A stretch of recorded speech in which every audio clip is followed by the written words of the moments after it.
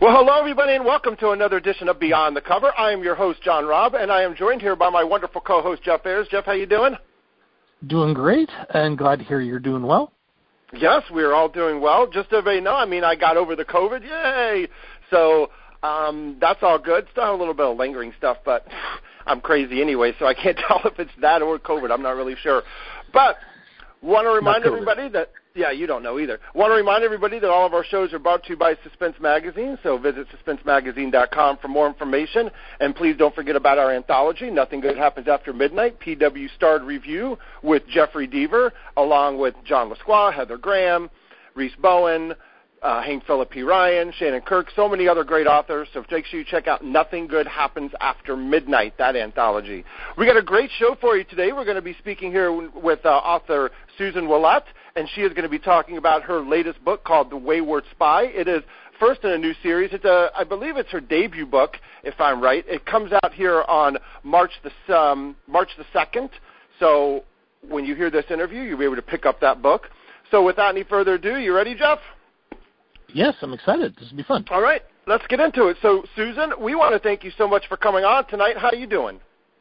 I'm doing great, and I'm looking forward to talking to you. And I'm very excited that I got your name right. Jeff thought I would not, but I did. And am I right that this is your debut thriller book and also the first in a series? That's correct. It's my first book that I've written, and there will be, I would say, at least 2 more in this series. Nice.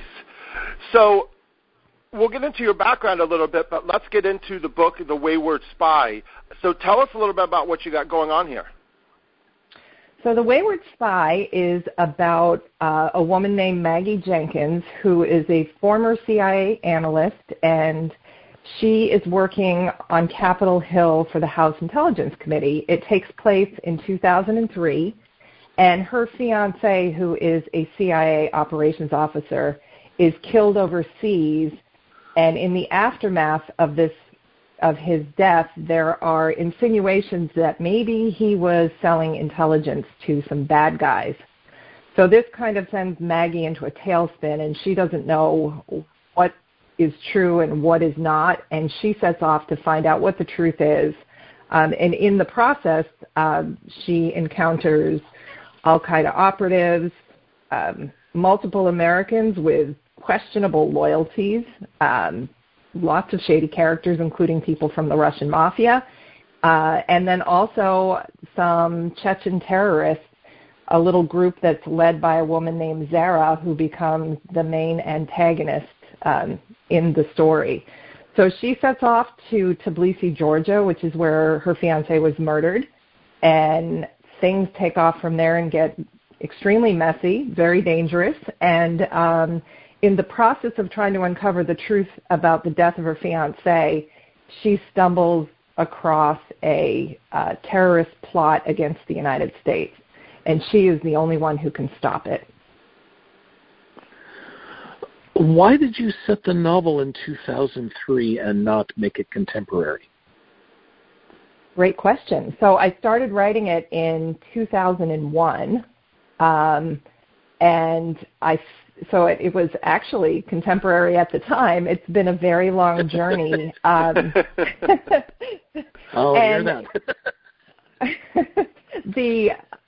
What happened was, a lot of the events in the story at the time, they were based on true events, particularly in Russia and Chechnya, and even the Republic of Georgia. So then the second book, which I know we're not here to talk about, but there are some historical events. We'll talk about anything now. Okay. Yeah, we'll talk about anything. Don't be worried about that.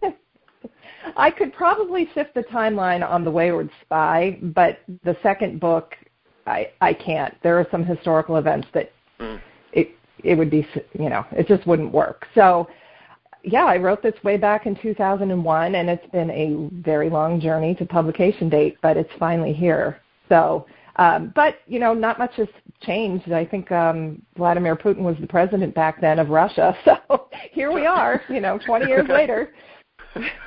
Yeah, that's true. It's sad that not much has changed. But the thing about when you, like you said, so you wrote this back in 2003, and now you're talking 18 years later that the book is now kind of coming out.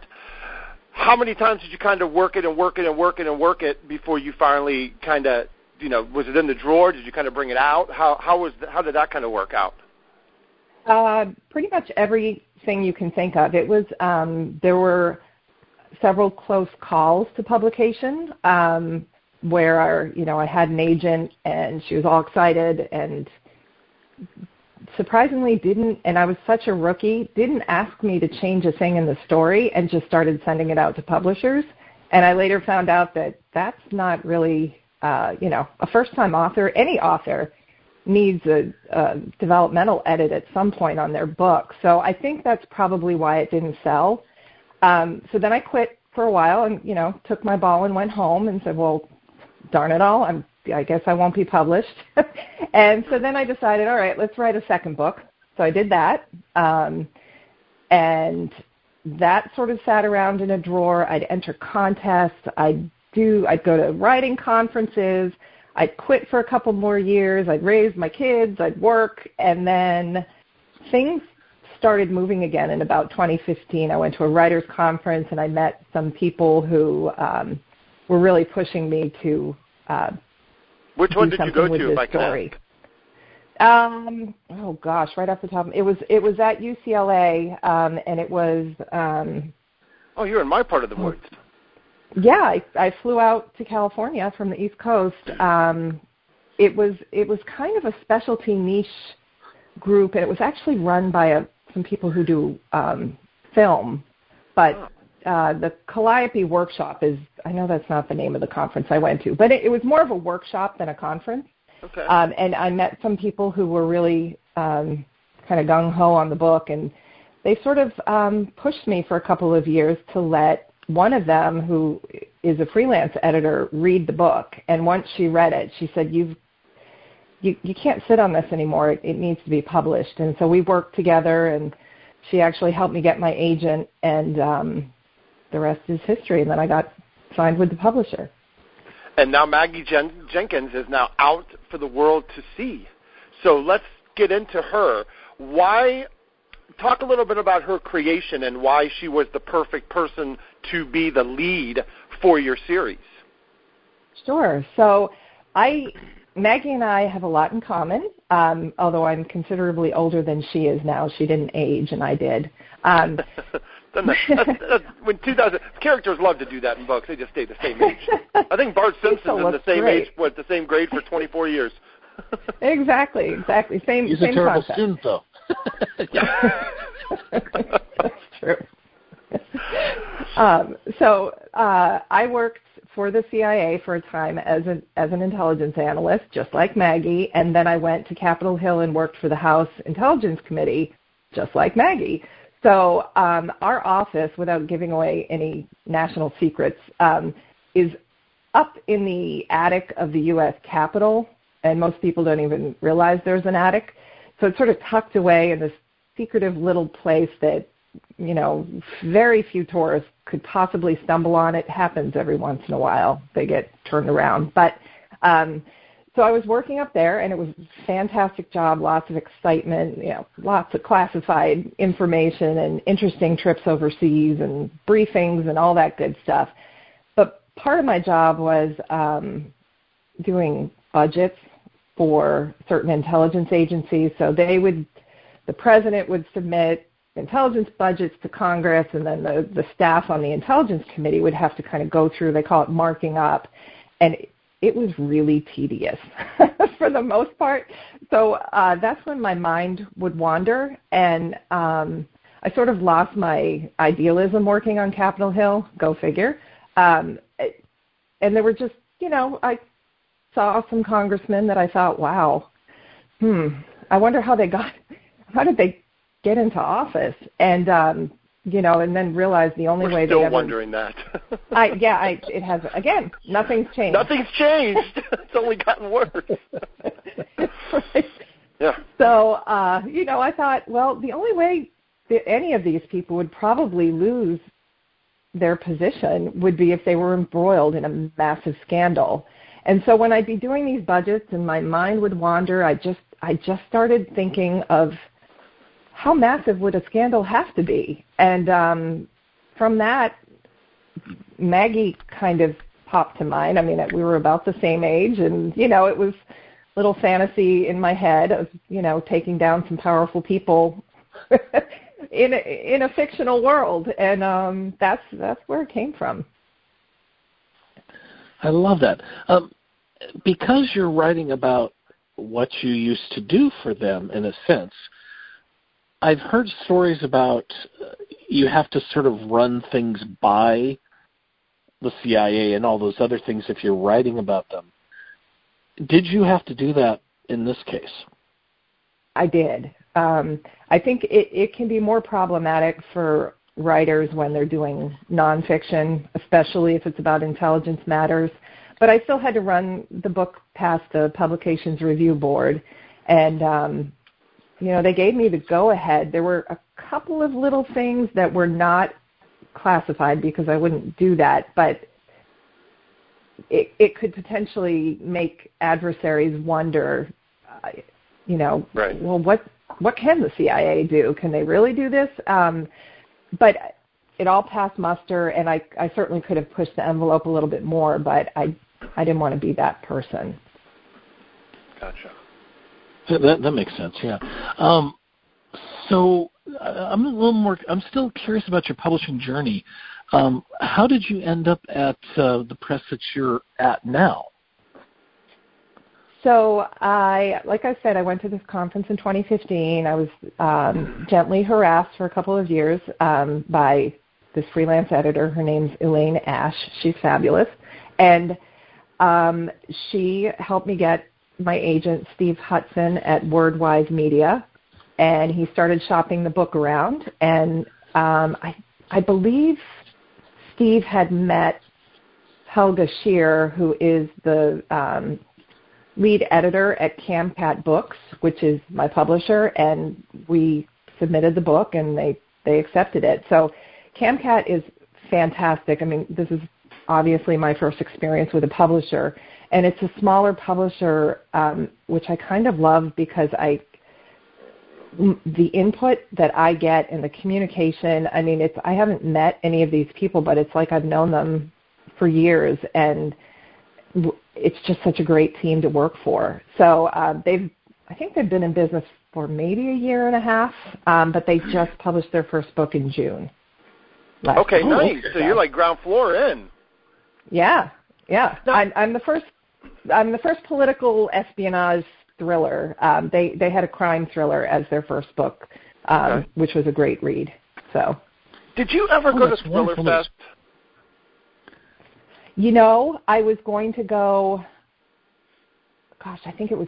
Well, I planned to go last year or 2020, but that didn't work out for any of us.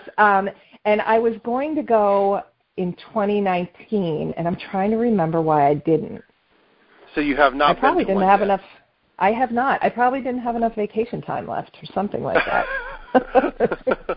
Okay, because I'm sitting here and I'm wondering, because I was wondering if I had met you before, because there was a woman that worked in the government that was looking to write, and one of our authors introduced her to me, and I didn't know if that was you or not. And it just, the story kind of sounded familiar, and that's why I was wondering if I had met you before. But it would have been a Thriller Fest. So yeah, there is another author that I've read, Karen Cleveland, who wrote Need to Know, and she has a second book that I also read. I can't remember the name of it, but she's former CIA as well. Okay. But her book, I think her first one came out in 2019. So okay. Yeah. So I know that this is kind of I'm sure you might get this question a lot. I always get a little confused, and I don't know if other people get confused. It might just be me, which totally could be the case. But it's you. Okay, but I've always tried to wonder, when does the CIA get involved compared to the FBI? Can you talk a little bit about that? Sure. So anything that happens domestically should be the FBI's responsibility. So they, in the Cold War and even now, they have counterintelligence units that monitor what, the Russians or the Chinese, the Iranians, or whoever might be up to inside of the United States. At the same time, however, the CIA has a group. It used to be called, I remember the acronym, NR. It was National Resources. I think it's called something else now. And what they can do, that this is the only time they can legally operate in the United States, is they can talk to foreign nationals in the United States who plan to be returning to their home countries. So they can approach, Chinese students of interest, delegations that come to the UN, that sort of thing. So the CIA can do that, but that's the only thing they're supposed to do. So, like, if you watch Homeland, if you watched that years ago, the CIA was doing all kinds of stuff. I'm like, you can't do that, but who knows? Maybe they do. I don't know. They were doing all kinds of stuff. Because you mentioned the term legally. Yeah. So basically, the CIA cannot. I'm just going to see if I can put this in a nutshell in my head in the attic. So the CIA basically can't do anything to an American citizen in the States. That's basically the FBI, right? But if it's a Correct. foreign national that's not a citizen and they think something's going on, then they can get involved. Yes, and I think the FBI would try to assert itself in that case since it's on U.S. soil. They do that at every TV show, don't they? Every time the FBI shows up, it's like, yeah, we're taking this now. There's always, you see it on Law and Order all the time, and they're always trying to fight with, like, the New York City cops, and the FBI's like, yeah, we'll take it now. And they're like, no, Jack, they're always fighting. And I always and I've always wondered, why do you fight? Who gives a shit who catches the person? Just catch the person. Yeah. I think, sometimes it's about the glory. If you get the big spy or, then. I guess. But again, they can't really publicize that anyway. So, right.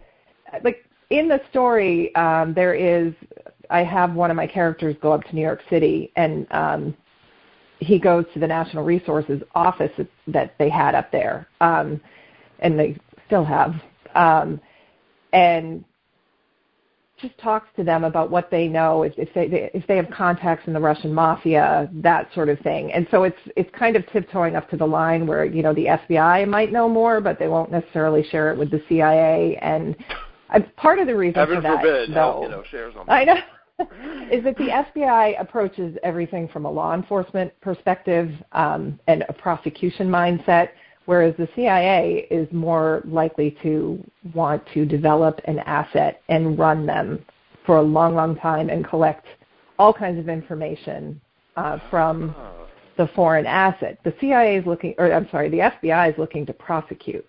So okay. That's another difference. Now, overseas, that really is mainly the CIA's purview. The FBI would get involved if they were looking to extradite. I believe they were involved, and they had to work with the CIA when I think it was it Ramzi Youssef? He was the guy that I believe he was either behind the shooting outside the CIA back in the 90s or the first World Trade Center bombing. I can't quite remember, but I think it was a joint effort to capture him, and I believe we found him in the Philippines, something. Okay. So kind of like an Edward Snowden thing, like the FBI could get involved in that since he would be extradited back. It's not going to happen, but would that kind of be a similar example? I think so. I think okay. The FBI would definitely try to take the lead on that, and I'm sure the CIA would want to talk to him. So, but again, I don't think that's going to happen. So. Gotcha. Yeah. A lot of these novels, when you're dealing with CIA stuff, you get a lot of the special ops stuff that have more headshots than the photography studio. And so I'm kind of wondering, a lot of those are all action and no real realism to them. How did you balance your action with the realism? They always say, write what you know. And was never an operations officer. I have a firearms identification card I can carry in Virginia, that sort of thing, but I'm certainly not proficient with, multiple different types of weapons, that sort of thing. So I didn't feel qualified to, make Maggie be this outstanding, get herself out of every situation by blowing some guy's head off from a gun she happens to find behind the couch kind of thing. So, gotcha. And I've taken self-defense, but I'm not a martial artist, so I also didn't feel comfortable writing, making her into, some kung fu diva. So, right.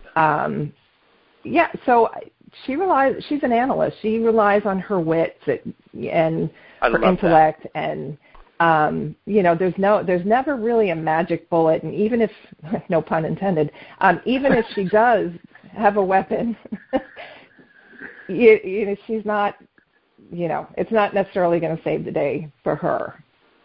Okay. So. That's refreshing. That's good. Yeah, I do. See, I love it when characters have to use their brain more than just, their brawn, because I think that a writer and an author can get caught into that, pigeonhole, I guess you want to say, where your character can kind of get out of any kind of situation. But with Maggie, she's going to have to be more MacGyver-esque instead of, more, I guess you want to say, Rambo-esque in order to, survive. Absolutely. Yeah. Yeah, and that's intriguing, and that had to have been a challenge for you to kind of write a character like that. Yes and no. I mean, okay, at the risk of embarrassing myself, I'm the kind of person who will go into a building or a restaurant and make sure that I can see the exits. I have no reason to do this other than it's just sort of how I think, like, where's the next threat coming from? So I kind of already had that mindset where, I overanalyze a lot of things, and so Maggie does too, and it serves her well. She's always suspicious, I think, of, every potential bad guy she runs across. She's already always questioning them every which way possible, to figure out what the motive is. Can I trust this person? And she goes on her gut. I mean, yeah, it wasn't easy, and there would have been times that it would have been nice for her to shoot her way out of the situation, but I didn't let her, so. Okay. So I'm curious, a lot of authors, if they have a novel that they've written and they actually take it out and it doesn't succeed initially, they would try something completely different, and yet you decided to continue and create a series. So I'm wondering what motivated you to do this as a series?